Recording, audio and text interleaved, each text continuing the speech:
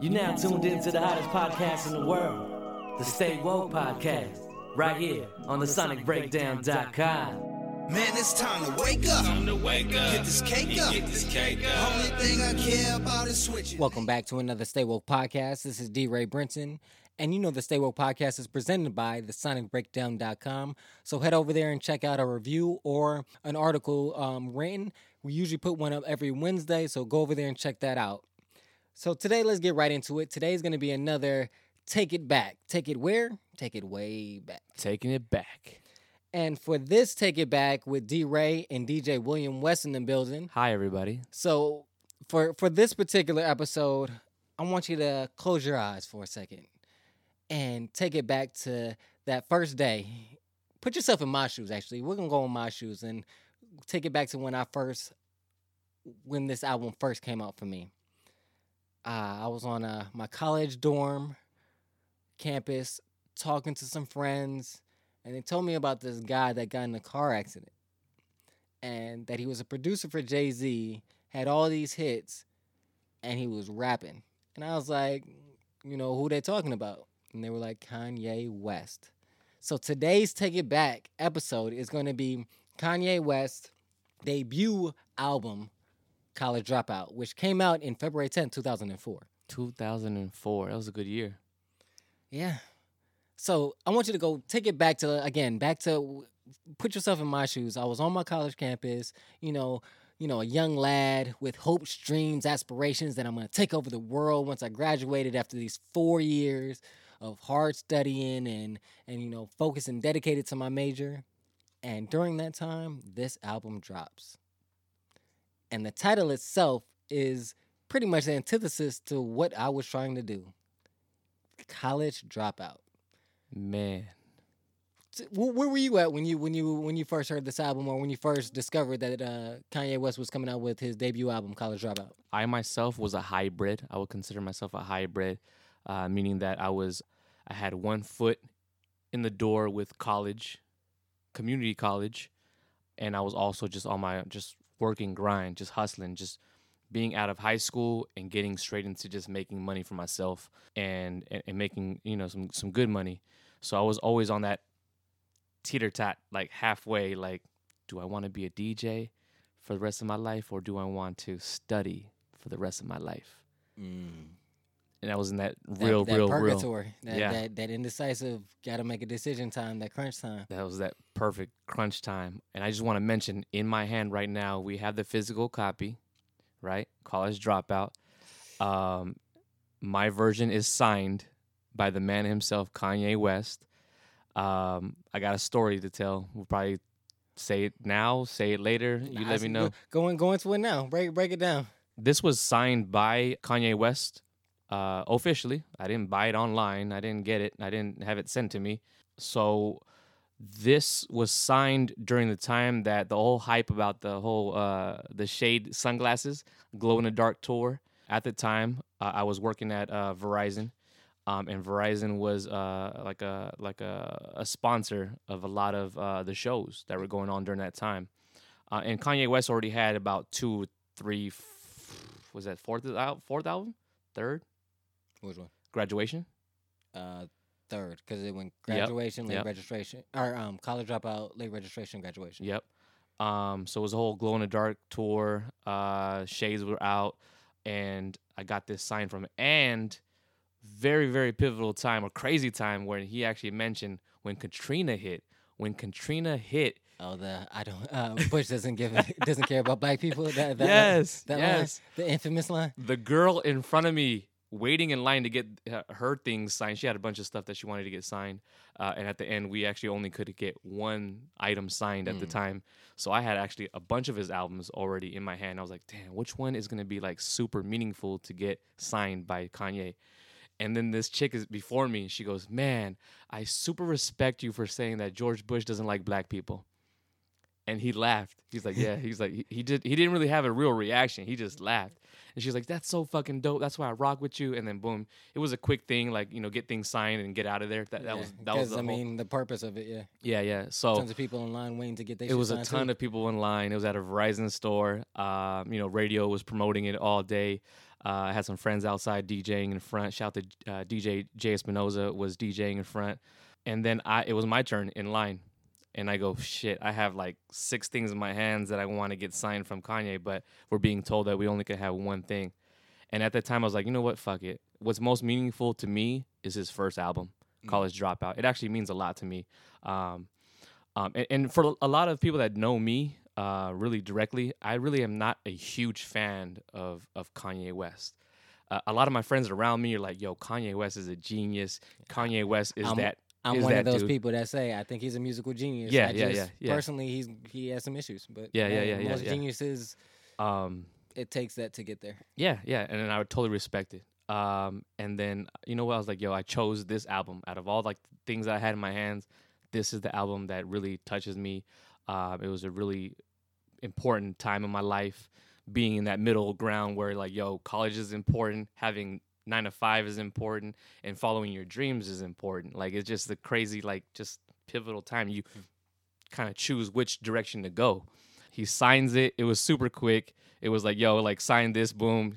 As you can see right in front of you, like, it's a scribble, right? Like, and then I was like, yo, this is not real. Yo, I'm talking to Kanye. I had a quick little conversation when I shook his hand, said, what's up? Yo, yeah, can you sign your first album? Thank you, man. And then they kind of like shooted me away, and it was just on to the next. It was super fast. And at that moment, I was like, yo, fuck Kanye. For real. I was like, yo, fuck Kanye. He scribbled on this shit. Ain't nobody gonna believe me that this is his signature. But if you look at, like, I guess you can like just Google search his signature. It's pretty scribbly. Like, this is real shit. I mean, push come to shove, if it's that real, you can get it authenticated. Yeah. It's more, I would say it's more about just the fact that, you know, the memorabilia, the fact that you know. At the end of the day, that's what that matters. Yeah. I had a picture that day. I had a picture with Kanye, but I had actually an old computer of mine just crashed, and I lost a lot of early just moments. I was on my blogging shit before blogging was even cool. I was taking pictures, I was taking videos of everything I was doing back in the days, coming up as a young DJ, MC, and whatnot, and just recording hip hop. But I had a dope ass picture. It was actually during the MySpace days. MySpace, I actually posted it up on MySpace, but MySpace is just dead and gone, so I can't even like go back into the galleries of that shit. But yeah, that's a quick story about my relationship with this album. Physically signed, first cover, first album of the front cover. But let's talk about it, man. Let's actually dive into this album because it's a really, really dope album. I just want to say, my favorite album is College Dropout, his first album. My favorite to this day. Second would be My Dark Twisted Fantasy. My Dark Twisted Fantasy. I always mess up the title. But let's talk about it, man. This is a super dope album. Super college themed out. College Bear, all that stuff. We'll go through all of that, man. But I love this album. Go ahead, talk to him, D-Ray. So, as I said it in the intro, that, you know, the album came out February 10th, 2004. Let's just go right into it. The first track is the intro. It's about 15 seconds long, and it's kind of just like setting the stage of the introduction to the theme, the feel of the album, and then you get right into it. And one thing I do want to mention before we move on past the intro is that the intro makes it adds to that personal quality. You're going to hear us say that a lot throughout this podcast or this episode, is because that's one of the recurring themes that I felt and that we talked about offline before about this album, is that it feels very personal. Yes. And very personal and relatable, I think, would be the two key words to focus on about this album. When you go on to track number 2, We Don't Care, I just want to say that another key in the production aspect of this album is it was an introduction to Kanye's style, even though you already were familiar with his style, but it was similar to his other productions, but it felt more consistent because, again, he made it for his album and it all had one theme, but it had several dynamics in it. And We Don't Care is sampled with very soul sample. It has the Jimmy Castor bunch with a sample of I Just Wanna Stop. That's where that sample is from for this particular track. And then for me, the production just on it is there's so many instruments on all of the tracks throughout this album. But in particular, this album, just taking the notes for this song, I was like, The instrumentation is just amazing. The horns adds to the friendly, personal aspect of it, and that's the first kind of sound you hear. And there is very friendly, very open, very Soulful. inviting, soulful. Yeah. Those are the things that I got from it, and very accessible. It wasn't so open and different that the masses couldn't Yeah, it wasn't interpret like those sounds. it wasn't like far left. Yeah. Like it wasn't crazy. Like, oh shit, this is some crazy. Like we consider stuff like that is off the wall, like artistic, right? Like this album like puts it in front of you, like, yo, this is dope. This is soulful. This is enlightening. Yeah. This is inspirational. But it's not far left. It's right there. It's right there for you to just grab it, touch it, and actually, like you said, be personal with it and relate to it. It's so easy to relate to it. For those who weren't really kind of paying attention to this album at the time, but like you said, it was personal. We were rocking the polos. We were in school. Yeah. It's just perfect time. Like it was actually during a time about education was actually super important. Yeah, it Let's- was a let's- big debate about that. Let's be real. Yeah, Like it wasn't. Nobody was really kind of on an entrepreneurial kind of like wave, right? Like that, like we are now, because Yeah. social media has taken over.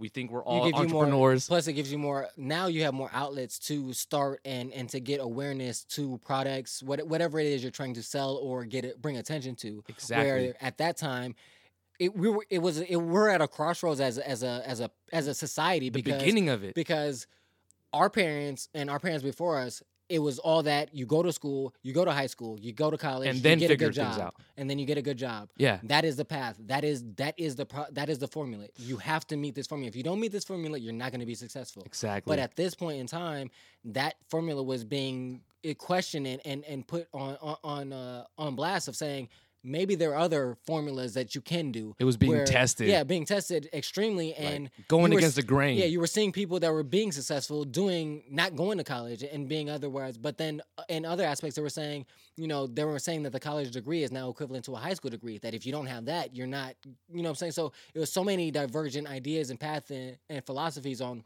how you should approach life that this song in particular, We Don't Care. Like it just touched on that. It's like, you know what, man? Fuck all this shit. I don't care. I'ma do me. I'm gonna do what I feel is best for me. Fuck what history has told me. If what, you're not what gonna you're do saying it, exactly. I'm gonna do me. And so I think that was and that's what made it resonate so much with the youth is With because me, yeah. we were literally at that point like, man, fuck this shit. I don't care, man. Like, you're telling me to do this. I see people doing this and it's not working for them, and like, maybe this isn't the path for me. It's like Self-discovery, man. self-discovery, It's a bitch, the but like openness, that youthful spirit of you want to take over the world, but you're trying to find out how. And blueprint right here. yeah. Hip hop blueprint right here. Kanye West told us how to do it. Perfect, man. Like you said, like it's just perfect timing, man. And we were talking about it and discussing it. Is like, I really feel like you really can't just say that this was marketed this way. No, it was not marketed this way. It just was natural, Organic. and it was organic, and it fit. It made sense. It was smart. It was intellectual. Yeah. Like, and then it just so happened to be packaged so nicely. Packaged. And I mean, But you that can- just shows the creative nature of Kanye and his team. Yeah. Of having a vision of what you wanted to, of not just going into the studio and just making music, going into the studio with a clear focus, a clear idea. And then, of course, that idea is going to change and mold and become not the original version you had, but Yeah. at least you had the focus and the direction. went all out. Exactly, to guide you into the direction, and then you can create things that will come spontaneous, like what they said about shooting the cover for that. From the cover. Yeah, that they said artwork. they didn't even have the idea of the bear when they went to shoot the photo. That came up at the photo shoot. But I'm saying And again, that bear is iconic right now. exactly. But if you didn't have the focus ahead of time to say, "Oh, this is the thing we're going with," you can't get to that path. You know what I'm saying? So I think that's important too. Put that college bear out there right now on a picture. You paint it. You make artistic work about it. That's gonna connect to Kanye. Yeah, if you look at the Sonic Breakdowns Instagram, we have go check him out. He's a great artist at Mo Visuals on Instagram. He did a great piece of Kanye and Jay-Z. I'm using them as my lock screen and home screen for my iPad, for my business iPad. So Iconic. like, and I even told you earlier, like, I want to get that blown up and put on my wall in my living room in my house. So like those are the things, like you said, it's iconic, but it came from a true and genuine place. One thing I do want to touch on before we move on to the next track is just the idea of we don't care about how he addresses the stereotypes of one of the lines, we made it past 25, the joke's on you, we still alive. Of that idea of, you know, in the black community, they say literally, if you're a black man, particularly, if you make it past 21, you're an anomaly. You're that's not supposed to happen. Like, you're not supposed to make it past that point. And to get there, it's a blessing, and it's sad that it has to that's a blessing that Joke's you made it just on to 21. you if you're still alive. Exactly. And then the other thing at this time, in particular, me being in college as a black man and really internalizing that idea of like, yo, I made it past 21 and I'm a black man in college. Like, for me, like that resonated with me. It was like, shit. It made me stop and take a minute and say, appreciate where I've been, where it took me to get there. Shout to Morehouse. And to keep on moving. Shout out to Morehouse. Yeah. Stunt. I'm gonna let you stunt because that's. But it just iconic again too. Like that. That's what it felt like at that moment. It just bring those things to the forefront of my mind. And again, as he says in a later album, Roses, you know, stop and smell the roses and appreciate the things. That this particular song helped me appreciate some of the things that I've done in my life and appreciate the people that helped me get there. My grandmother in particular. Yeah. So much respect. I just think that that's another aspect of why, again, it makes it personal. Man, let me just say, as we go into the new tracks, I just want to talk about the people that he introduces into this album, and just off the bat, a lot of funny skits on this album. A lot of funny skits. So funny. I'm a comedian. I'm a class clown. I love comedians. Shout out to D-Ray. D-Ray Davis. D-Ray, who's known for his work on MTV. The Barbershop movie. He just had a stand-up on Netflix that's out now. So get that. Go check that Listen out. It's really funny. I watched it myself. It is really funny. Very insightful as well. Into his style of comedy. So definitely check that out. It's on Netflix right now. Quick little kind of side note and just history lesson about how he got introduced to this album. He was also just in the middle of juggling comedy and also being a rapper, so he's trying to get a deal. He met with Kanye, and Kanye was actually looking for skits to kind of build his new album, and it led into D-Ray emulating the late great Bernie Mac. And a lot of people think that Bernie Mac is doing these voices and voiceovers, and also into the next album. With the whole wake up, Mr. Wet. You know what I mean? All the funny stuff, the voiceovers, but it's D-Ray doing those voiceovers. It's a nice homage to Bernie Mac. Yeah, man. I love Bernie Mac. And I'll say that is something new that I found out, and that's another great thing about this podcast, about just talking about music, is I didn't know that, and I've listened to this album so many times. I thought that whole time? No, yeah, I thought that Bernie Mac was on the first part. And I knew for a fact I can hear D-Ray's voice, especially for Little Jimmy. I already knew that part. So that I knew. I just thought they just took clips of certain things, you know, from the past of Bernie Mac and put that together, and then added D-Ray to kind of bring it all home with the comedian vibe. And plus, it also makes sense. D-Ray's from Chicago, Kanye's from Chicago. That's Chicago love. Man, and then leading into another introduction of an artist that I actually respect and just underrated, because I don't think, you know, she's not a superstar, but the hip-hop violinist, Miri Ben Ari, also known for different kind of small productions on a different array of different artists, kind of collaborating with different artists, I would say mostly after this album. So hip-hop violinist, she's so dope on the violin. No, but she's so dope. She's definitely dope. And I, you know, for those who know me, I DJ in the Latin world. Don Omar did a collaboration with this hip hop violinist after this album, on his King of Kings album, and she's on there just going in on the violin. And you can look at some dope ass clips out there on the internet about her violinist skills. But I just want to mention that because I love to give fun facts about this small nerdy stuff behind the scenes. Who's recording, who's putting little pieces together, who's playing the drums, who's playing the violin and stuff like that, man. And I just want to add to about the violin, and that's another thing that initially drew my ear to this album and the sonic properties of it is, like I said earlier about the instrumentation. For those that don't know, when I was younger, I played the violin. Okay, stunt right now, stunt. No, I ain't stunt. To be real, to be real, in the beginning, I was very embarrassed and ashamed that I played the violin because people would give me shit for it. But the whole story behind it is, I wanted to play the piano. I had to pick an instrument. They said I couldn't play the piano because that shit was too big to be to moving around, and I couldn't go to the concerts with the piano. So I wanted to play the bass. They said I was too small for the bass. They didn't have a smaller one because I'm a short, skinny dude. So they said, I was like, all right, I'll pick the next best thing, and I picked the violin. So it went down 3 instruments until I got to the violin. But anyways, I started playing the violin, and again, I was ashamed of it, so I didn't really go hard at it like I felt like I should. And I'm mad that I didn't, because playing an instrument I think is important, and I enjoyed it. I just shouldn't let society's pressure take hold of me as much. Never. Anyways. Yeah. So I got past that anyways. Message.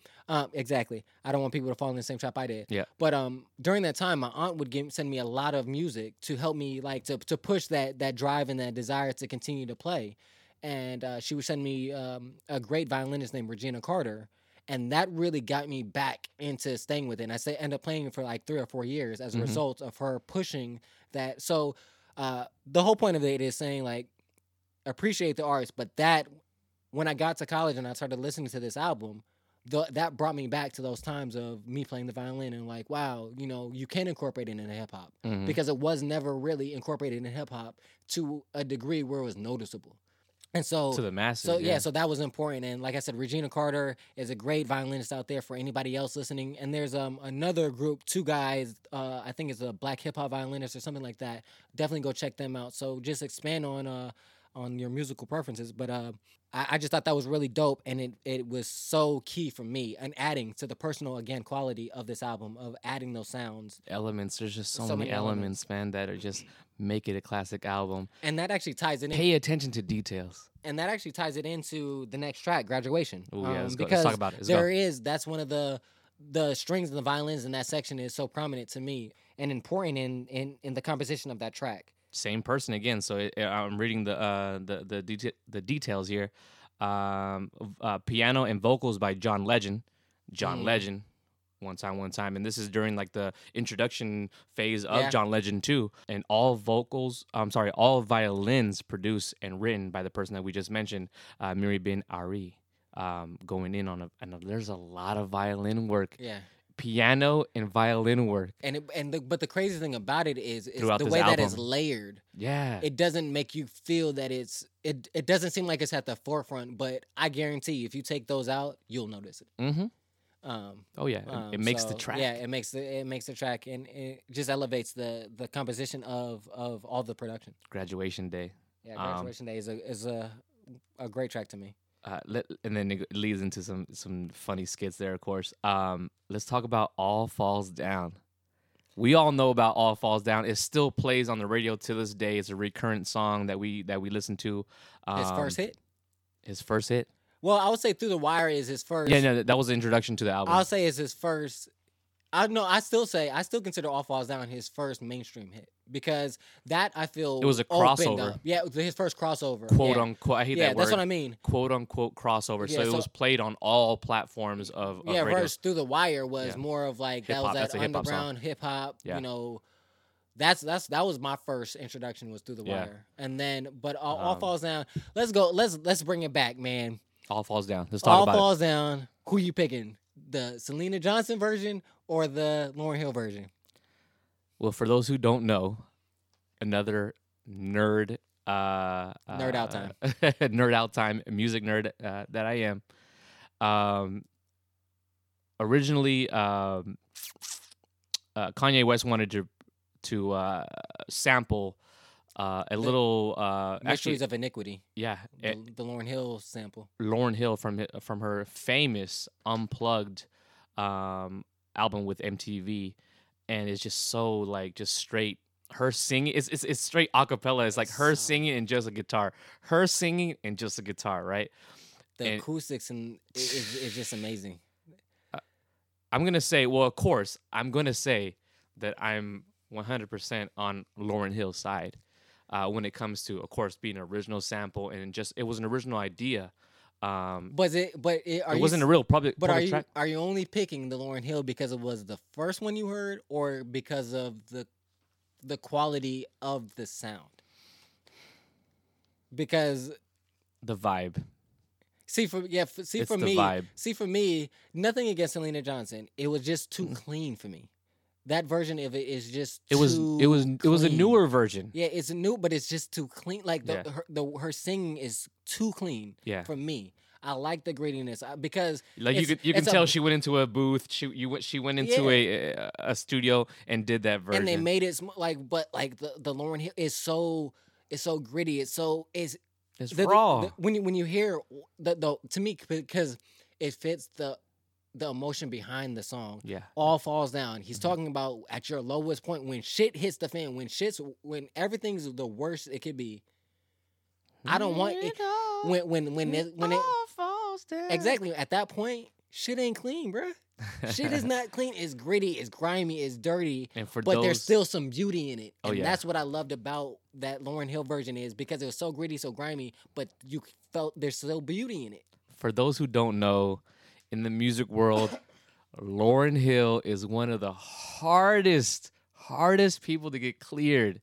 Like, if so many people want to sample from Lauryn Hill and the Fugees, from all the classics that she just sings. The score. Super hard. And when I mean that, it's super hard.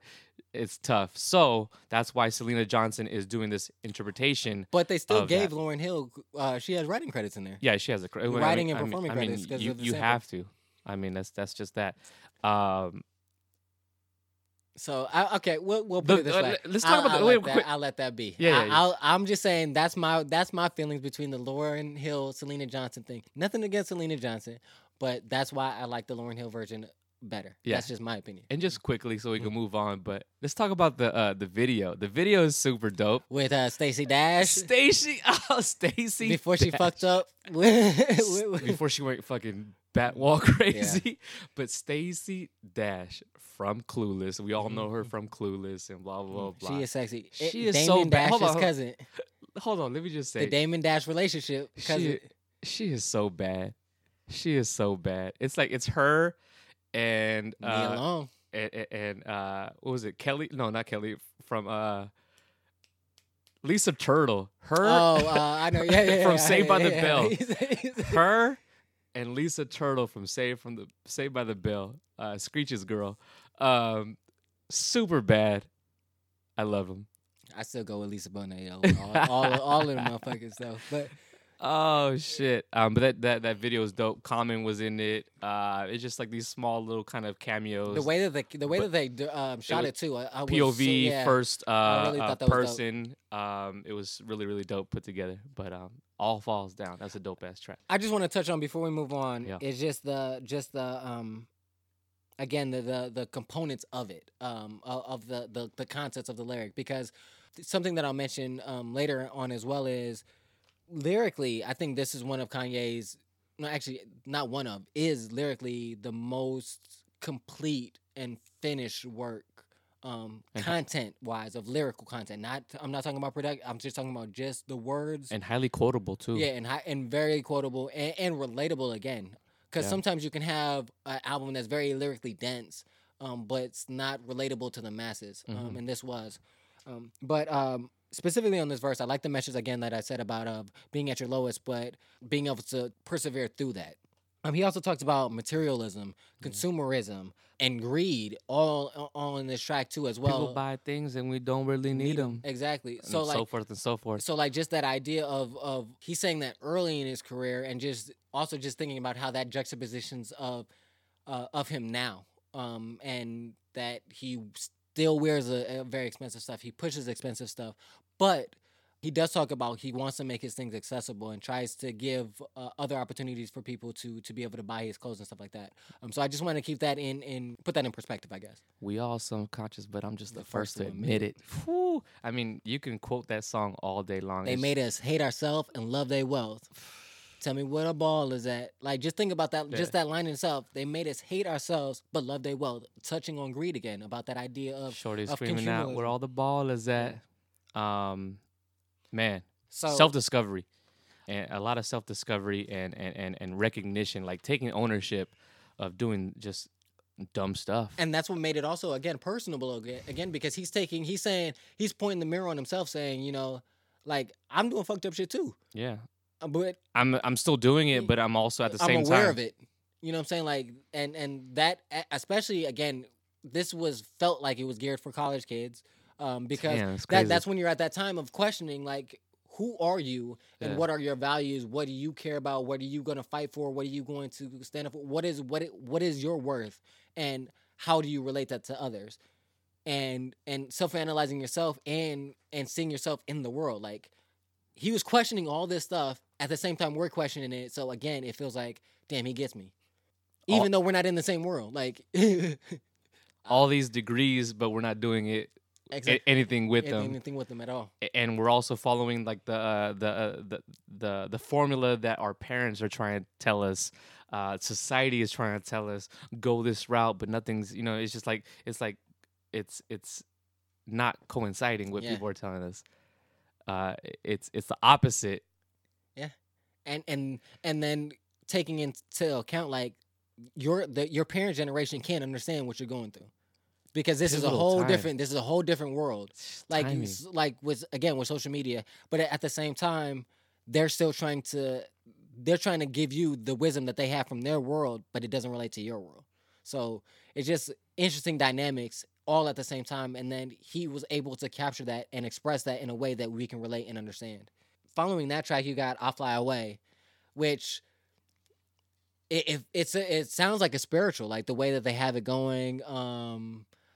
And if you, for me, being at a black college, historically black college, you have, the fraternities, that whole spirituality kind of thing that takes place on the campus, and it just really encompassed that feeling of fraternity life, encompassing and bringing together a community and having unity. Yeah. And then that just the idea of "I'll Fly Away," of trying to get rid or get away from the issues that you're having, from like all fall down, like the downside you're having. You just want to get away, and that takes you to Spaceship.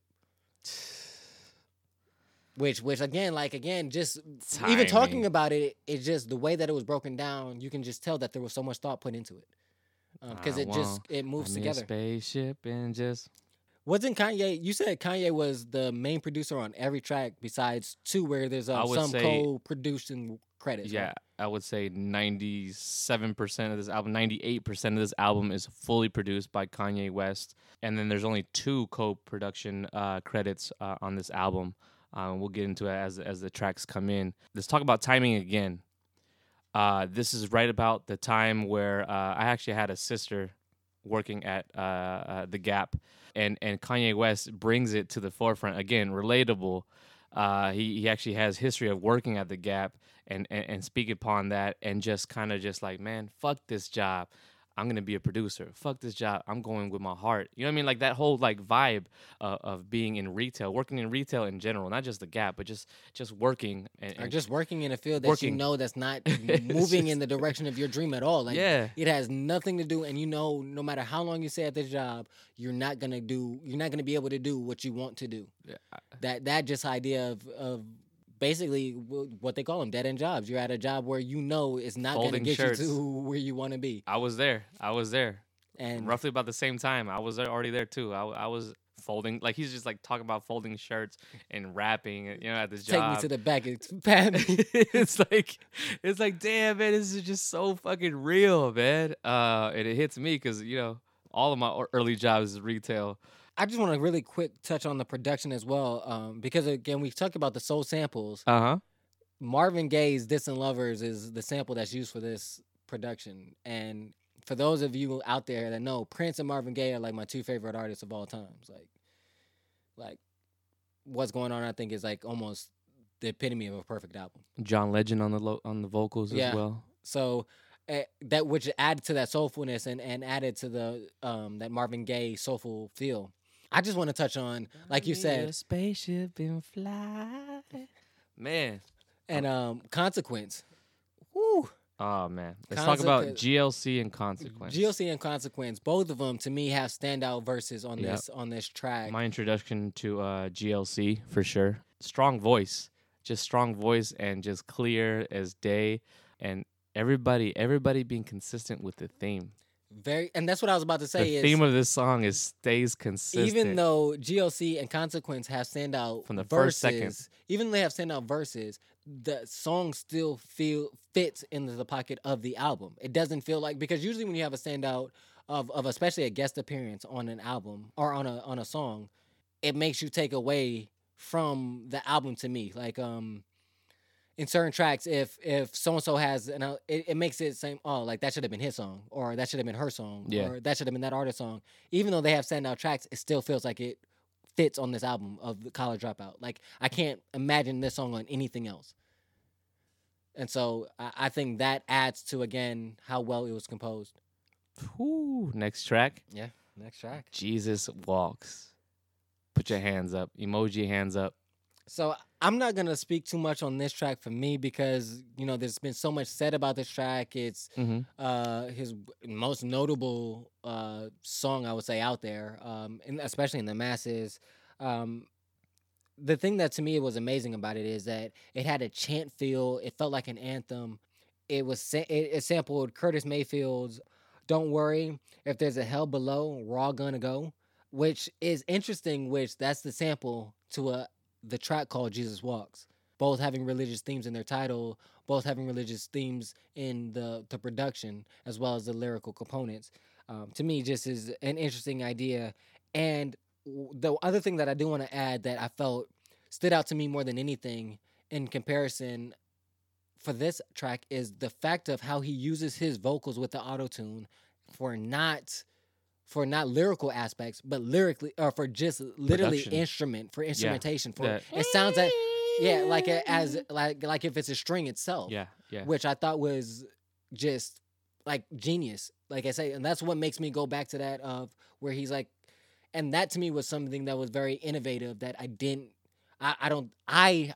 notice. I've never noticed that in using that form before. Yeah. And so to me, that was very inspirational in the just inventive aspect and quality of it. I want to just nerd out real quick and say I love the way that he actually put this song together. The production of this song, the whole Jesus Walks part. It's from a choir. Mm-hmm. It's from him recording a church choir singing that part. Saying it, talking about it might not just seem so like kind of crazy and just have that wow factor, but just it's the small things, it's the small details that putting together this track makes it so great. And on top of that, the whole theme of Jesus Walks, you know what I mean? And it just all comes together so nicely. Off the top of my head, Ryan Leslie comes to mind when it comes to just kind of piecing things together so nicely, soulful, and just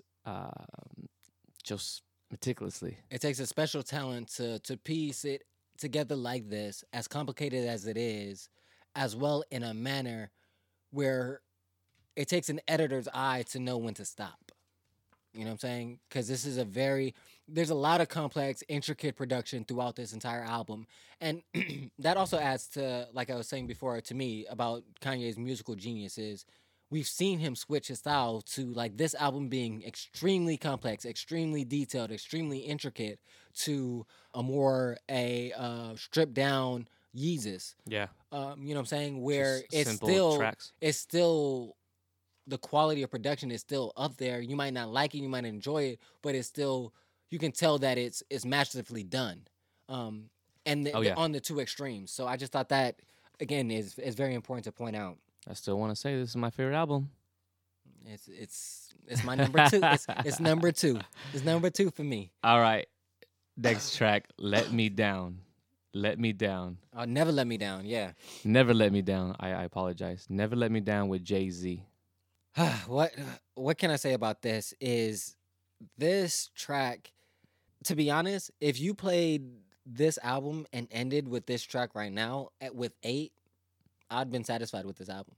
This on several other people's albums, this can be an ender that they would for their album because of the way it feels, the way it flows. Never Let Me Down. It also feels in that moment. It's right after Jesus Walks. Never Let You Down. Most people, if you're very religious, you don't want to let Jesus down. What would Jesus do? You know what I'm saying? Like that idea of, again, it just speaks to the fluidity of this album, just in the titles, the lyrics, the content, the production. A lot of famous lines in this album. A lot of famous in this lines. song. The production there's a lot of samples that was used for this album as well. Hovey Baby remix, which was written by Jay-Z and Babyface. So they used a sample from that. They also used a sample from the Blackjack, or from a group called Blackjack, called Maybe It's the Power of Love, that was written by Michael Bolton. So like there's so many different genres and sounds that are being used, but it's still cohesive on this track. And to me, Never Let Me Down just gives me that feel of, like, again, motivational, just to keep going.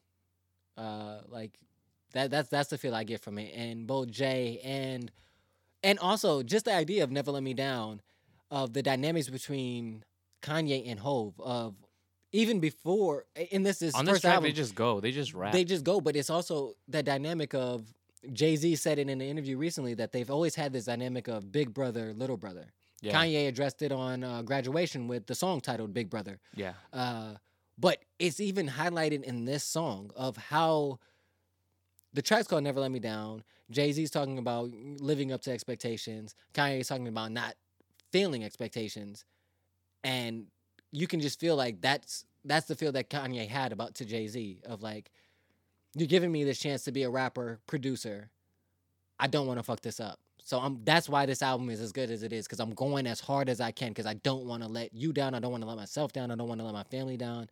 So I just think that's another interesting dynamic, because they didn't have that foresight to see that their relationship would end up the way it is now. You know what I mean? And I'll be honest with you, it's not one of my favorite tracks, just because the energy throughout the album actually builds up, and then like after Jesus Walks, it goes straight into Never Let Me Down. The lyrics, I love them though. The lyrics are so dope between the back and forth between Jay-Z and Kanye, but energy wise, it kind of let me down. I'll just like the kind of put that out there, yeah. Put out there. See, for me, this is one of my favorite ones on it, just Yeah. because of that the production. It just feels like it's kind of like a train that's pushing. For me, let's go to Get 'Em High. With Get 'Em High, that definitely is it feels like it's a dramatic energy change, but it's not when you look at the BPMs. Mm-hmm. It's not very much faster than Never Let Me Down, but the energy is so much different. It's it's more upbeat, more free, more lighthearted. DJs nowadays still have this just randomly playing in their sets, though. I'll be honest with you. Till this day, Get 'Em High still gets people going. Because that energy? It's just that energy. Yeah, it's just that build-up energy song from the beginning. It just goes, boom, dun, dun, dun, dun, dun, dun, dun, dun, dun. Get 'em high. Like, like that shit is just so dope. It's actually a mellow-ass track, but it just got... That's what I mean. It just has random energy. We have verses from Talib Kweli and Common. They both go in.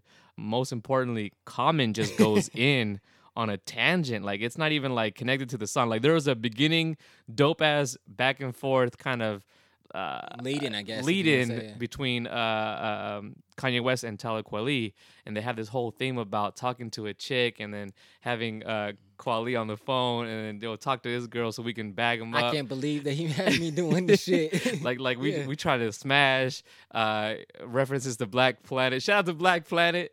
Bringing it back. And where black people meet. Man. And then you get Common Sense last verse, and he just goes on a tangent, just goes vocally, just goes in. Basically talking that shit. He's just talking that shit, the MC shit. And this was during a pivotal time for Common too. Just to mention, around this time, right before this, Common drops the Electric Circus album. Not my favorite album at all. It was just too much kind of just it was we call it experimental. we call it experimental here and there. It wasn't the normal formula for Common. Just kind of electric funk or rock infused kind of songs, and also soft and singy. For me, it just wasn't consistent. It wasn't consistent at all. You can tell there's like a lot of influence from Pharrell. Pharrell's dope though, and I call it like kind of like that will.i.am feeling. Like it's just. It just felt for me. It just felt like it was a Mink confusing. boots. It felt like it was a confusing period. He wasn't. Like when Kanye said, "It feel You were like just experimenting, basically. Kanye Experimentation. said, I feel like it's like will.i.am wearing mink boots in the summertime, and wearing scarves and crochet sweaters and all that shit. But he goes in, and then after this verse, Kanye and Common link up to do B, and then another album on top of that too. B classic. Classic. Brought him back. Resurrected Common. Workout Plan. Let's talk about Workout Plan. The next track. Yeah, Workout Plan, and that's the other thing about this is I felt like the skits were properly placed to give some levity, some lighten the mood, but also kind of pull you back so that you're not. I love the video. Just stuck in the music. And yeah, the videos added to that aspect, which made it amazing. And then, so you have the skit, the Workout Plan, and then you have the new Workout Plan, which is the song with Kanye. I thought it was an interesting track. Just the idea, the concept, the levity of it, and shit, that shit was hilarious, man. And it's something you can listen to. It has a cool vibe, Girl. and it just was really funny. And it just again, in that college life or that period of time during those years. You have moments like this where it's like where you have dumb ideas and stupid situations where you have situations like this where you make fun of things, and I just thought it was an interesting, funny idea. Trying to get my six-pack Shakur. Six-pack Shakur. I'm trying to get a baller with a. So like, it just was a funny skit and a funny idea that I think was executed properly. Right when this song played, I just want to mention that a lot of dope dynamics in this album, because if you get an album from a so-called rapper / producer, you most of the time just get one tone, one kind of style, and it just throughout the whole album it's themed that way. There's a lot of ups and downs in, I call it the roller coaster of just emotion, but it was like we were talking about it. It's so smooth though. It's not up and down, segmented, choppy. You can just easily kind of like spot it out. But no, it goes from the beginning to the end, and it just up and down smoothly, soulfully, in a Kanye way. And I can definitely relate it to what J. Cole does nowadays, being a one-man band himself. But he also has that dynamics too, because he has his, just a good ear for music, soulful as well. Another person that I thought about that was interesting that I didn't think about until now. I would say another person that I'm definitely not putting him on the same category or even close to Kanye or even close to Cole, but I see a similar them in the similar vein, and that's Russ. Okay. Just because he produces, writes, and all that himself, and on that last album, I can't think of it. It's a white cover with a black wolf on it. I think it's his first debut album. I don't fuck with Russ. But listening to that album, he has the same dynamics, and it's very different sounding, but it sounds cohesive. So I think he's similar on that vein. So that's just somebody I thought of in response to what you were just saying. The next track, Slow Jams. Listen to some Marvin Gaye, some Luther Vandross. The fact that they touch on all those names of classic songs and classic artists, as well as the way the production is, as well as the layout, just to me gives it a timeless feel. Like I said, when we were listening to it in preparation for this podcast, I feel like that could be put on the radio right now. And for cats that didn't know about it before, they would be like, oh, yo, this song's cool. Like, it's cool for this time, even though it's been out, 13 years now? I'm not going to lie. I've smashed to this song in the background. It's really that good. Is that good? It's that good. And it's a hip hop song. And it's a hip hop song that just throwing it out there. Exactly. You got Twisted, Jamie Foxx. Jamie Foxx giving you that R&B feel. Twisted giving you the '90s hip hop feel. So with smooth production, and then Damn, baby girl, I can't do it that fast. you got the sample of I know Luther someone who can. Vandross. House is not a home. So that gives a nostalgic feel to it. And then it's just so complex and intricate, as well as the breakdown. I just want to put this on the record. You cannot mess with Jamie Foxx. Anybody who has anything to say about Jamie Foxx, we gonna fight. I got mad love for Jamie Foxx. Talented dude. Very talented. Showed us from the beginning from his show. Yeah. He was doing the music thing from his show, comedy, so dope. And he makes this song. Yeah, he does. He makes this song. just with the like you said, breakdown the at the feel, end. funny, the breakdown at the end. Al Green. Hey. Hey. So Man. yeah, And then And- wait, hold on. The skit before going into the Yeah. song. dance about 157 times. Yo, 57,000 Kanye, I was talking times to this girl, you know what I'm saying? You know. with that smooth, slow player talk. Nerd note. I just found out that A House Is Not a Home was written by Burt Bacharach. I just wanted to put that out there. Okay. Yeah, I just found that interesting because I would have never assumed Burt Bacharach and Luther Vandross together. But Well, thank you for that. yeah, side note. Breathe in, breathe out. My least favorite track on the album. You know what? I'll second that just because the energy changes. I think it's just overall energy that changes. Yeah. But again, Kanye West kind of like brings it up with his lyrics. He brings it up like, you know, it just kind of it balances out. You can't really fully hate on it. But he has a lot of dope lines on this song. And what I'll say is, when I first heard the album and when I was at the time period that this album came out, this song didn't feel as much out of place, and I didn't dislike it as I do now. And that is because at that time, this song it's a club song. It's a club feel song, When I pull especially the at that peace out, time. they be like, peace out. Yeah, exactly. Club party type of feel, and that's at that time. As I was going to clubs, I was going to parties like that would have this energy. So listening to it, it was more relatable to me to match that energy. Now that I'm older, that energy of this track isn't as relatable to me. Ludacris on the track. And I actually hoped and wished that Ludacris would have done a verse on it, but he ended up just doing the hook. I think if Ludacris would have did a verse, he would have brought some levity to it that I think would have added to it not feeling so it would much have made out a of better. place. It would have made a better track for sure. And then you got 14, 15, and 16 is basically School Spirit, Skit 1, and then you got the song, and then you got School Spirit, Skit 2. Mm-hmm.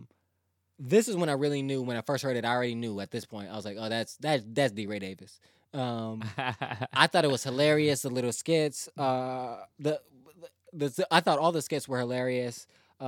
It's particularly with the song School Spirit.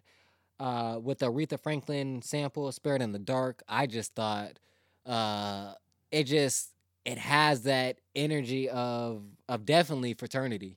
Fraternity life. Shout out to everybody who steps. Alpha I got mad love for you. Step, Everybody who steps. Kappa step. So like All my frat brothers out there, man. I did a lot of frat parties back in my college days. Shout out to all the frats out there. I know a couple of cats of my friends that are Kappas. Stomp with a them, couple stomp. of cats that are Yeah. Sigmas and Omegas. So shout out to y'all. But yeah, the skits I think were very funny. I thought About the presentation of how he introduces sororities and fraternities through the lyrics, I thought was very keen and very important in bringing that culture to the masses. talking about the degrees too, right? Oh yeah, that shit to me was hilarious. The degrees, my dad just we still like. I'm pretty There's sure more. across the board, everybody like can relate to that, and also just still talks about these skits, like the skits about having college degrees and no, I never had sex, but I can tell you how many. I can do your taxes, or I can find out how much change is in your pocket really fast. really fast. Like I these just are- all these skits were hilarious, and but I will say is now that I'm out of college and I graduated and I'm in a profession where I'm not using my degree. The tracks resonated and are even more funny than they previously were. Which But is again, I cool. don't take away from my my degree from Morehouse. I learned tremendous, and it is helping me in my careers. Ow. It's just not necessarily directly related. Talk your shit. So I just want to put that out there. Another shout out to Morehouse one time. One time, Yep. Definitely. the little Jimmy. moving up to the secretary. But then following that, you go into the little Jimmy skit. D Ray, I guess again, it's D Ray, going in on these skits and the voiceovers, man. So dope. And actually, he also mentioned it in an interview that all this stuff was just kind of freestyled. It was just kind of, he was given a theme and he just went with it, and it's just so dope how organic and like it just. And I think that's why it has the staying power that it has. Yeah. Is because of how it came about. That it is real. It wasn't forced. It's how it I was work, real. too. And the fact that it was so real makes it resonate. Like that I can count your. You can see him like like when I hear that line, I can see him in the studio saying those lines and thinking of it in his head. You know, like as he's saying it, you like. And you can see, like, I can just imagine them in the studio cracking up behind the glass, like this fool over here. A lot of people mimic that voice Yep. from this album. I'm pretty sure Yeah. it's subconsciously, but it's there. It's because of this album. Don't get it twisted. 2 words. Next track. Most 2 words. Deaf. Most Def. Freeway. Kanye West. And then they used the Boys of the Choir of Harlem for this production as well. Yep. So again, this is one of my favorite lyrical tracks. When if you want to just hear some bars, like Yep. just catch just spin, this is one of the tracks I go to because it just feels like it's no matter how many times you listen to it. It feels like for me, every line you're like, oh shit, there's gonna be another one, and it just feels like it's just a build. It's just a build because of the way the production is. Dun, dun, 2 words, most deaf. Like it's just that feel. It's fucking motivating. I and believe just- there's a video for it, an official video for it. But what really kind of it's a great workout track. I'll tell you that yeah. for me. What definitely captured it for me, or when I hear this song, I always gravitate to what Dave Chappelle did, because actually Dave Chappelle brought Kanye West, Freeway, and Mos Def to produce it. You remember how at the end of the show at the end of the there's show, a the Dave performance Chappelle, or a small. I love that. I remember that. Yep, I definitely remember that. I love that element, and every time that I hear this song, I just click to that. That And then that weren't they episode. driving in a car and then in one of the scenes and They're chilling at a dock, I believe. oh, all right, they're out right next to the bridge, out on a dock, and you see just them, rapping. you see and Mos everyone's all Def- bundled up in coats and, yeah. and fucking beanies and all that shit, and like just oh my And god. you see just the energy that was emanated from the screen through the words. It just that energy, I felt it, and that's why I say it's a good workout track for me, because that energy just keeps you pushing. Out of all the tracks, this is, I would say, quote unquote, the dopest track. It's the best themed track. 2 words, because everything is 2 words as if you pay attention to it. And lyrically, Very consistent. lyrically consistency, and you have the man. I just want to say this too. Freeway is on the track. Underrated. I really love Freeway. He's doing his thing right now on Rhyme Sayers, even after the fact of being a superstar on Rockefeller. I got mad respect for Freeway and his Philly style that he has. But yeah, it's so rugged. It's just that track that just, like, again, when we say, it's like, talk your shit. You just go in lyrically and just throw bars and just throw darts, and they go in. Everybody. The other thing that I think that makes this particular song work so well is that Mos Def and Freeway, they both have a definitely a grittiness. Mos Def has a New York grittiness. Freeway has that Philly grittiness. But And let me add, it's a grittiness on the same page, but different. Mos Def has a smoothness to his voice, and then Freeway has this more gravelly tone to his voice. and then with the production and them going back and forth and just the how they feel like they're battling the beat. Mm-hmm. I think just it was that. I don't think they could have got the same production, even with the same words, from different artists. Yeah. It's just because the way that they balanced off each other was so, I think, instrumental in making this such a great track. And let me add to that, the crazy dynamics about that is that at that moment in time, we know a Freeway from the Rockefeller era, Yeah. where he's like the Flip Side song, just club heavy tracks, just spitting that type of that vibe. And then we have Mos Def, how we know that is the conscious rapper, soulful, chill, introspective rapper. And it's just you have those two different kind of, but they come together. All three of them come together at the same time, perfect timing, and just give us a whole different feel. But that's just, I wanted to add that. It's just that we had two different types of people right there, for sure. Like, we had the Freeway gunplay, Yeah. State Property, Yeah. Beanie Siegel, Memphis Bleak era, and then we have Mos Def. But Mos Def goes in. He starts off the song and he goes in. Yeah. And that's why I say Everybody holds their own. Yeah, they hold their own, but Man. it's so different, but it's so different but so similar. It's just a crazy, like, it's I can't even explain it. I guess the best way for me to explain it would be if it was a piece of art and you have one side that's extremely busy, one side that's not so busy, but there's a lot still going on, and you blend them together, and that's how this production came together, and this compilation of these two artists together. I kind of lightweight busted right there. Moving on. Moving on. Through the Wire.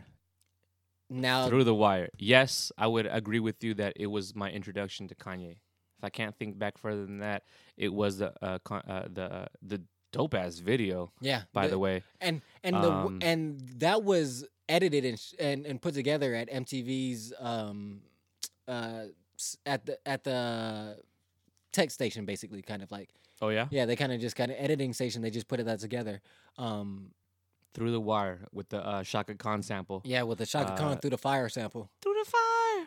And we're thinking this whole time is saying Through the Wire. That's just that's no, a little, it is. They switched it. Yeah. Okay. They switched it because But that's when just like the when I genius first in it. yeah when I first heard it, I was like, I kept on hearing it, and I was like everybody that I would talk to about it, they were saying I was like the song sang Through the Wire. But I was like, I know the original. The like original my says grandmother, Through the Fire. Yeah, my grandmother, my mom, my aunt.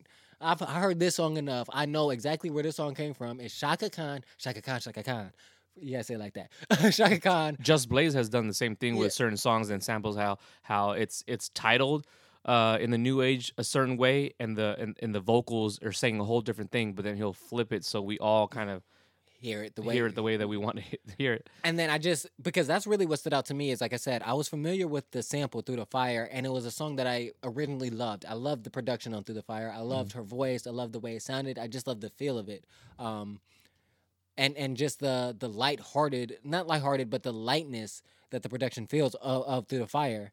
And so when I heard this version of Through the Wire by Kanye West, I was instantly intrigued by the production, instantly intrigued by the use of the Shaka Khan sample, and then the way that they flipped it and Through the Wire, and then that caused me to learn the backstory behind the lyrics in the song of the car accident, what happened in the car accident, did he really have his jaw wired, like all those things, and then you see the video that basically gives you that visual representation Of that entire time for him. So you're like, it put everything in perspective, and again, gave you that personal quality. It's like, damn, he's going through it. Like, he's really. And he also said it that this is his passion. He also said that whole time, because he wasn't really kind of signed at all. No. It was prior to him being signed. All the hospital bills, all the dental situation, that was all cash out of pocket. No dental plan, no health insurance. Just to add that background story. Yeah, so that think about it, that frustration of financially you got to come up with this. You're doing a job that technically you're not getting really consistent, steady, stable pay, but you still. That's why I think this album comes together the way it does, because at the time it was perfect. All Falls Down, like all of this relates to what he's saying consistently. All Falls Down. He was at a time where shit was as bad as it could be, but he persevered through it, and he got to the point where he is now, where he's releasing this album. If you knew how my face felt, you would know how Mace felt. To Thank God, God I I'm ain't too cool for the safe belt. man. First Aaliyah, now Romeo must die. Like, there's so many lines and so many, like I said, it made you relatable because at that time, Yep. if you were a youth, you were watching Aaliyah, you know about her passing, you know about her in the movie Romeo Must Die. Some of us, as Yep. we talked about, I That feel was- like we were very few that knew about that Romeo thing because when I've talked to other people about it, just like you The have, Steve Harvey show. yeah, that people didn't know about the actor Romeo being killed. That was his actual name. Yeah. And how that fit into the line, and it Or- was like a triple entendre line, and it just was just again, From the all Never of Let Me this- Down song. yeah. And then I forgot to mention this on the Never Let Me Down. Again, like all of this makes sense why these songs resonate as well because the Never Let Me Down was written the night that Kanye didn't get invited to Hove performing at Madison Square Garden. Oh shit, I didn't know that. And so that kind of again ties into that big brother, little brother. It's like you're trying to sun me in a sense by not inviting me, but at the end of the day, that made me better. That made me write a great song as inspiration. You know what I'm saying? So like, again, maybe things happen for a reason. I don't know. I felt like Tom Cruise in Vanilla Sky. It was televised. There was an accident like Geico. My hair was burnt up like Pepsi did Michael. Damn it, man. Again, like just those lines of making light of a serious incident That's really and serious relating too. it It's and real relating it to things that we all understand. We That all know can- about the Michael incident. That's a real serious incident. Him being in an accident where he could have died, a real serious incident. That's real shit. It's like it's all of this and tying it into, and again making it relatable to somebody. Like I've never been in a car accident where that's like that, but hearing this song, Knock it on takes you wood. to a place. You know what I'm saying? What I wanted to knock on wood, finding wood around here. Pause. The whole thing about him being in this accident and kind of just painting the picture about that whole time being, it's a really depressing time, to be honest with you. And at that moment, for anybody, it can make or break you. You can either A, go into a deep depression and just, you know what, fuck it, I'm done with this, man. I got crazy bills. You know how it is when you get into an accident. You got to pay for the ambulance. You got to pay for the doctor bills, and things just stack up, and you ain't even really making it. You know what I mean? You're barely making ends meet, whatever it may be. Or you take it as, okay, well, that shit happened. I'm happy that I'm alive, right? Let's be real with it. I'm happy I'm alive. I got my feet. I can walk. I can talk a little bit. I can talk even better after all this is all done. My jaw is wired. I'm gonna keep making music. Like that's the road that he was in. Like, you know, it's to show you how super inspiring and perseverance that this song is all about. And that's the great thing about, and I think that's why this was the great first hip hop track for him to release, because hip hop has always been about the struggle and making it through the struggle. Yeah, and the journey through the struggle. So like since day one. So that helped the hip hop heads like really gravitate to it, because again, like you said, he's talking about a hard time, but he's, instead of viewing it in that negative light, he's saying, nah, I made it through this shit. I still made the perseverance. And instead of this being a down, depressing song, it felt like a motivation. It is a motivational song. It gets me hyped. Like, again, this is another track that I can listen to at the gym. Like, shit, if Kanye still gets played on the radio Yeah. to this day. if Kanye can rap with his jaw wire shut, what's stopping me from doing what I need to do in my life and in that regard? So I think that's an important Preach. aspect to look at it too. And then transitioning from through the wire to family business. to family business, again, it just fit too. And then also think about it, just in chronological order: 2 words, then you go through the wire. When you have your jaw wire shut, you're not saying much, so 2 words ties into through the wire.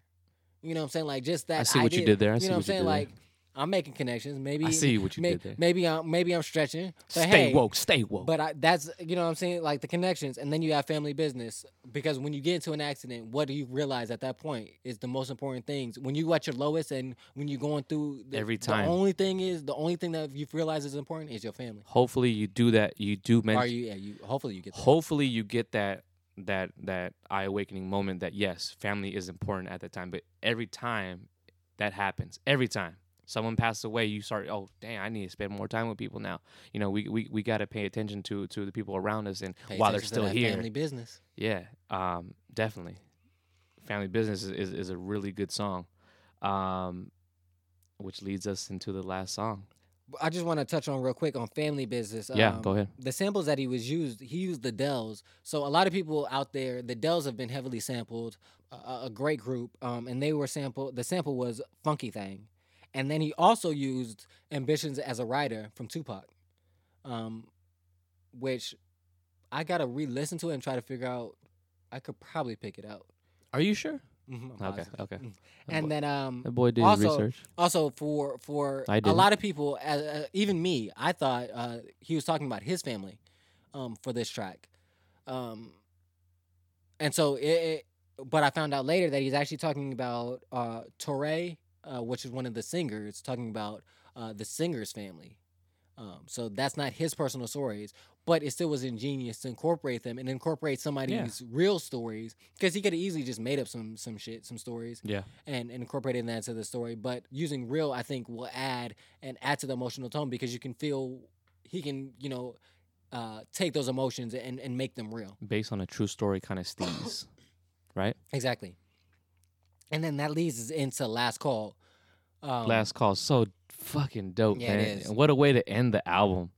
Yeah, it makes it feel, again, it adds to that personal quality of your ending with Family Business and Last Call, because at the end of the day, like, he makes you feel like you're a part of his family now. And I just want to say, normally, like an artist already has a buzz before their first album, so we know who they are, right? Like, we know who they are.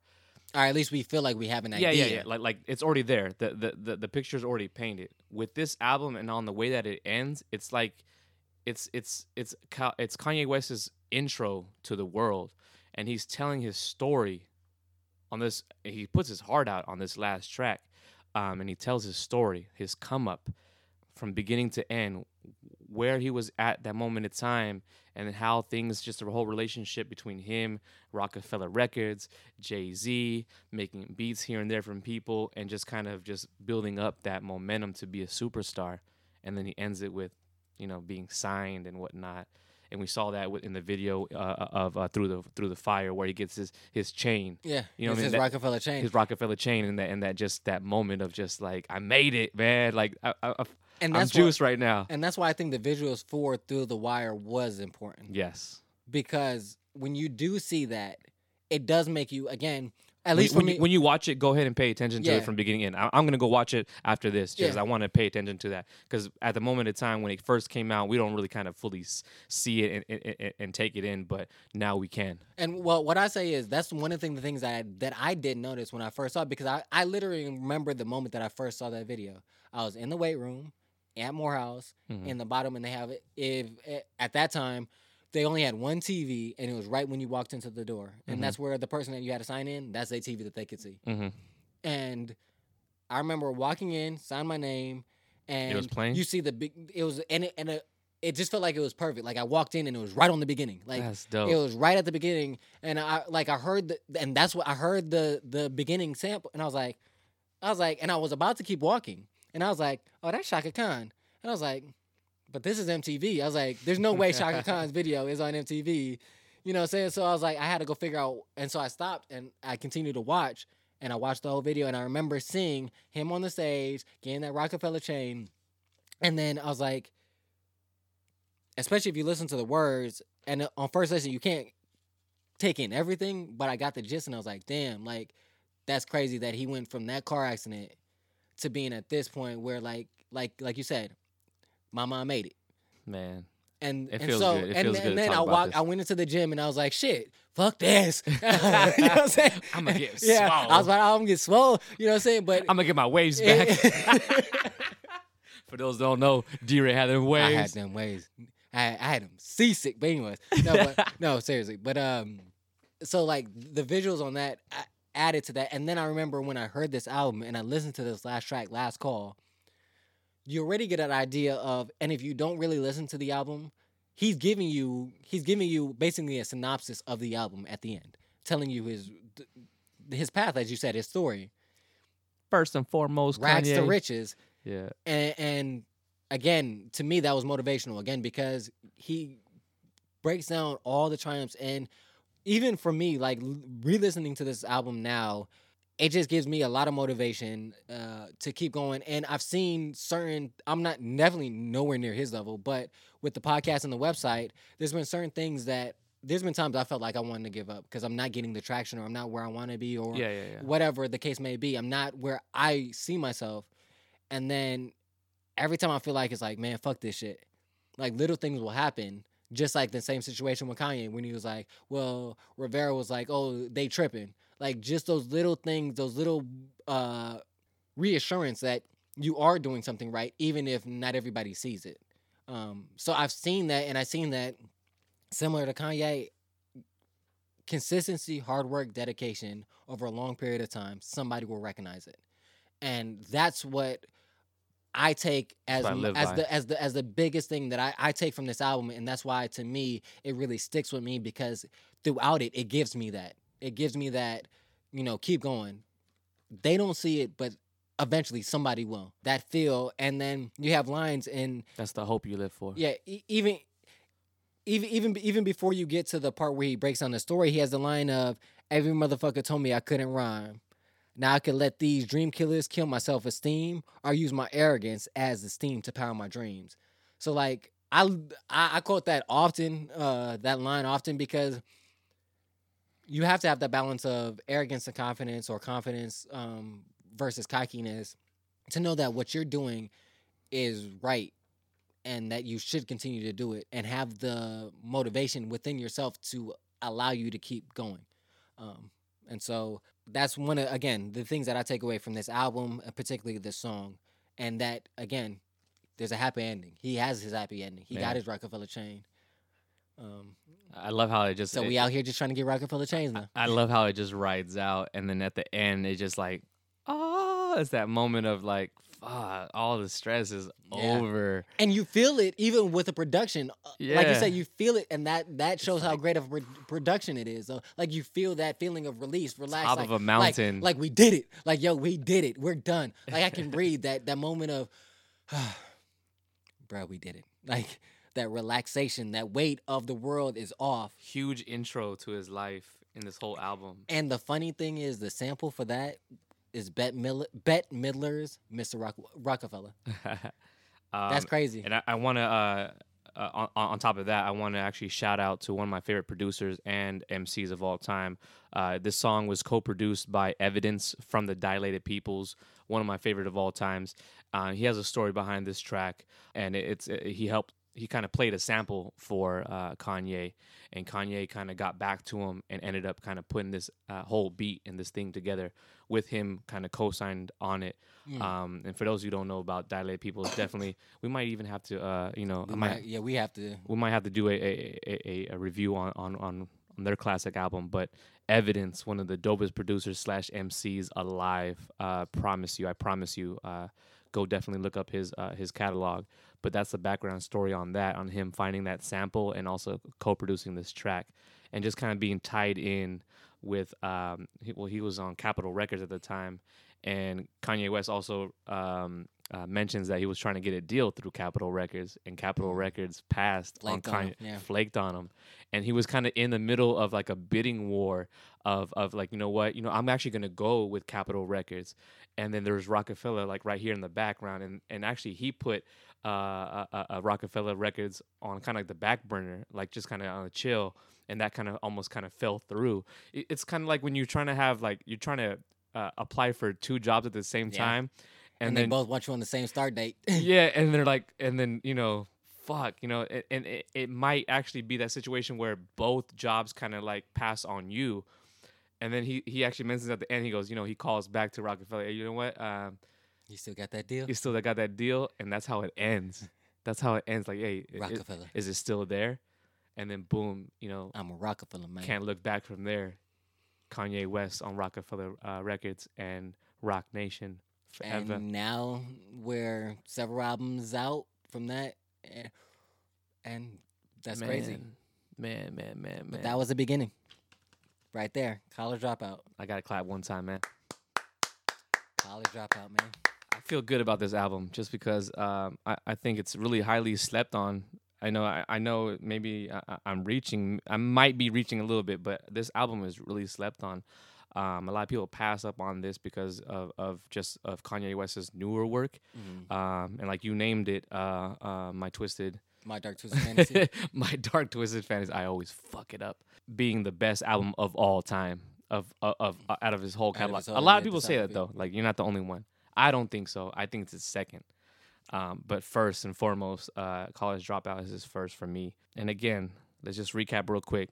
This album just summarizes a certain point of time where it was just perfect timing. We were rocking the polos, right? We had the polos. Everybody was trying to be on that fashion swag. I wasn't rocking a polo because of Kanye. That shit was already there, and he just made it cooler, I guess you can say. I don't think you made it cooler. I think you just brought it to the masses. He brought it to the masses. The fact is, like he was also like before, like Jordan's been popping for a minute, and now it's a bigger culture outside of it. But like cats have, you know what I'm saying? Like, I think it was a subculture, and then he just brought it to the masses, and then it became something bigger. And he was rocking like SB Dunks. I'm a big fan of like Nike SB Dunks. He was rocking them casually. I'm like, oh shit, those are the same ones I got. I got the same ones that I saw him rocking on MTV. And then like Jordan 3s and Jordan 4s were also a big part of his life, and that whole vibe. And then on top of that, going back to the moment of time of people just being in college, and we were at a moment of time where college education was just kind of just super pushed on us from family and society, and then there was no real big internet. MySpace was kind of going into a beginning phase as well, and you have small social things like Black Planet, for example. Facebook was High Five. Facebook was like a freaking not even a tolerant infant at this point. Yeah. So the ability to reach out worldwide, nationwide was more difficult, and so you had more smaller pockets where you were experiencing little subgenres like this. Like I said, so like a lot of the things, like I said, that's why I say he didn't really popularize it or anything like that. It's just the fact that a lot of small groups knew about it. And then when it was put to the masses, then everybody got to see, oh, shit, oh, that's pretty cool. I'm going to do it now, too. You know what I mean? Yeah. And then just perfect timing, man. Much love to this album right here.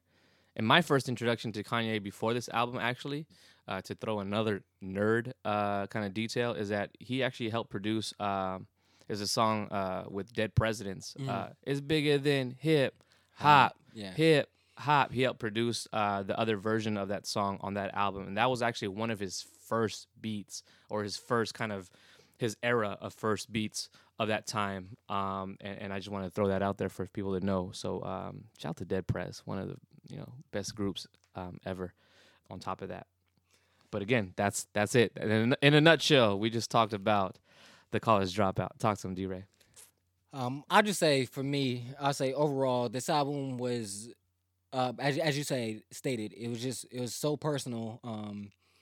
It had a feel, and it kind of captured a period of time, like you said, of my youth and my life. The fact of the intricacy, the masterful skill of the production, the use of soul samples, a lot of the samples, like I said prior, Marvin Gaye is one of my favorite artists of all time. The Dells, Temptations, Shaka Khan, Aretha Franklin, Curtis Mayfield. These are all artists that I was very, very familiar with way prior to listening to Kanye. Just growing up in my house, listening to that music, listening to the soulfulness of that from my grandmother, my aunt, my uncle, my mom. So when I heard him sampling these soul samples, again, that resonated with me because it gave me a feeling of home, something that I'm already familiar with, sounds that I like and enjoy. And then you added on the level of the lyrics and content of material that I can relate to, that I'm having this question and this kind of dealing a purgatory of what am I gonna do? What am I gonna do in my life? Where though that fork in the road feeling of, do I go after my dreams? Do I go after the money? And he's addressing all of this on this album, and he puts it together in a manner that again is relatable and just it's just accessible to me. I think that was the main thing, and for me, that's what makes this. I put it on the pantheon of great albums. In the discography of Kanye, again, I have to put it second for me personally. Lyrically, I think it's his best album. Production, I think it's I agree. his second best album. And just overall, it's number 2. The reason why, for me, my Dark Twisted Fantasy is my number 1, again, is just because of the artistic appeal. Just the production, the level of... I just think it was harder to make... Put it this way, on my Dark Twisted Fantasy, he left himself less room for error. If all of the lights is a couple of seconds longer, it ruins it. If he has one more instrumentation on the intro track, it ruins it. Like, I just feel like there was so less room for error, and he just balanced it perfectly. That's why I give my Dark Twisted Fantasy an elevation in comparison to College Dropout. But they both are wonderful albums. If you haven't listened to the College Dropout, I definitely say you need to listen to it. Give us your comments, your opinions about it. Where do you rank it in Kanye's discography? Let us know. What albums you think we should go down? So far we've done Jay-Z. By the time you hear this, you've heard the Jay-Z Hard Knock Life Volume 2. Take It Back. If you haven't, go check that out. That podcast out. And let us know what's up. Real talk. So I want to say thank you to everybody for listening to another Stay Woke podcast for this Take It Back with D-Ray and DJ William West. Thank you, man. Thank you for having me again. And, man, it's fun. I really enjoy breaking down these albums, taking it back, and learning so much about these albums that, we've been listening to for forever. Yeah. So, again, I want to say thank you to everybody out there. Go check out thesonicbreakdown.com. Definitely check out our YouTube page as well, thesonicbreakdown.com on YouTube, our YouTube channel. Like, subscribe. Please leave a review on iTunes, SoundCloud, as well as YouTube. And you know our motto, live, listen to some great music, and above all, love more. And we out. Peace.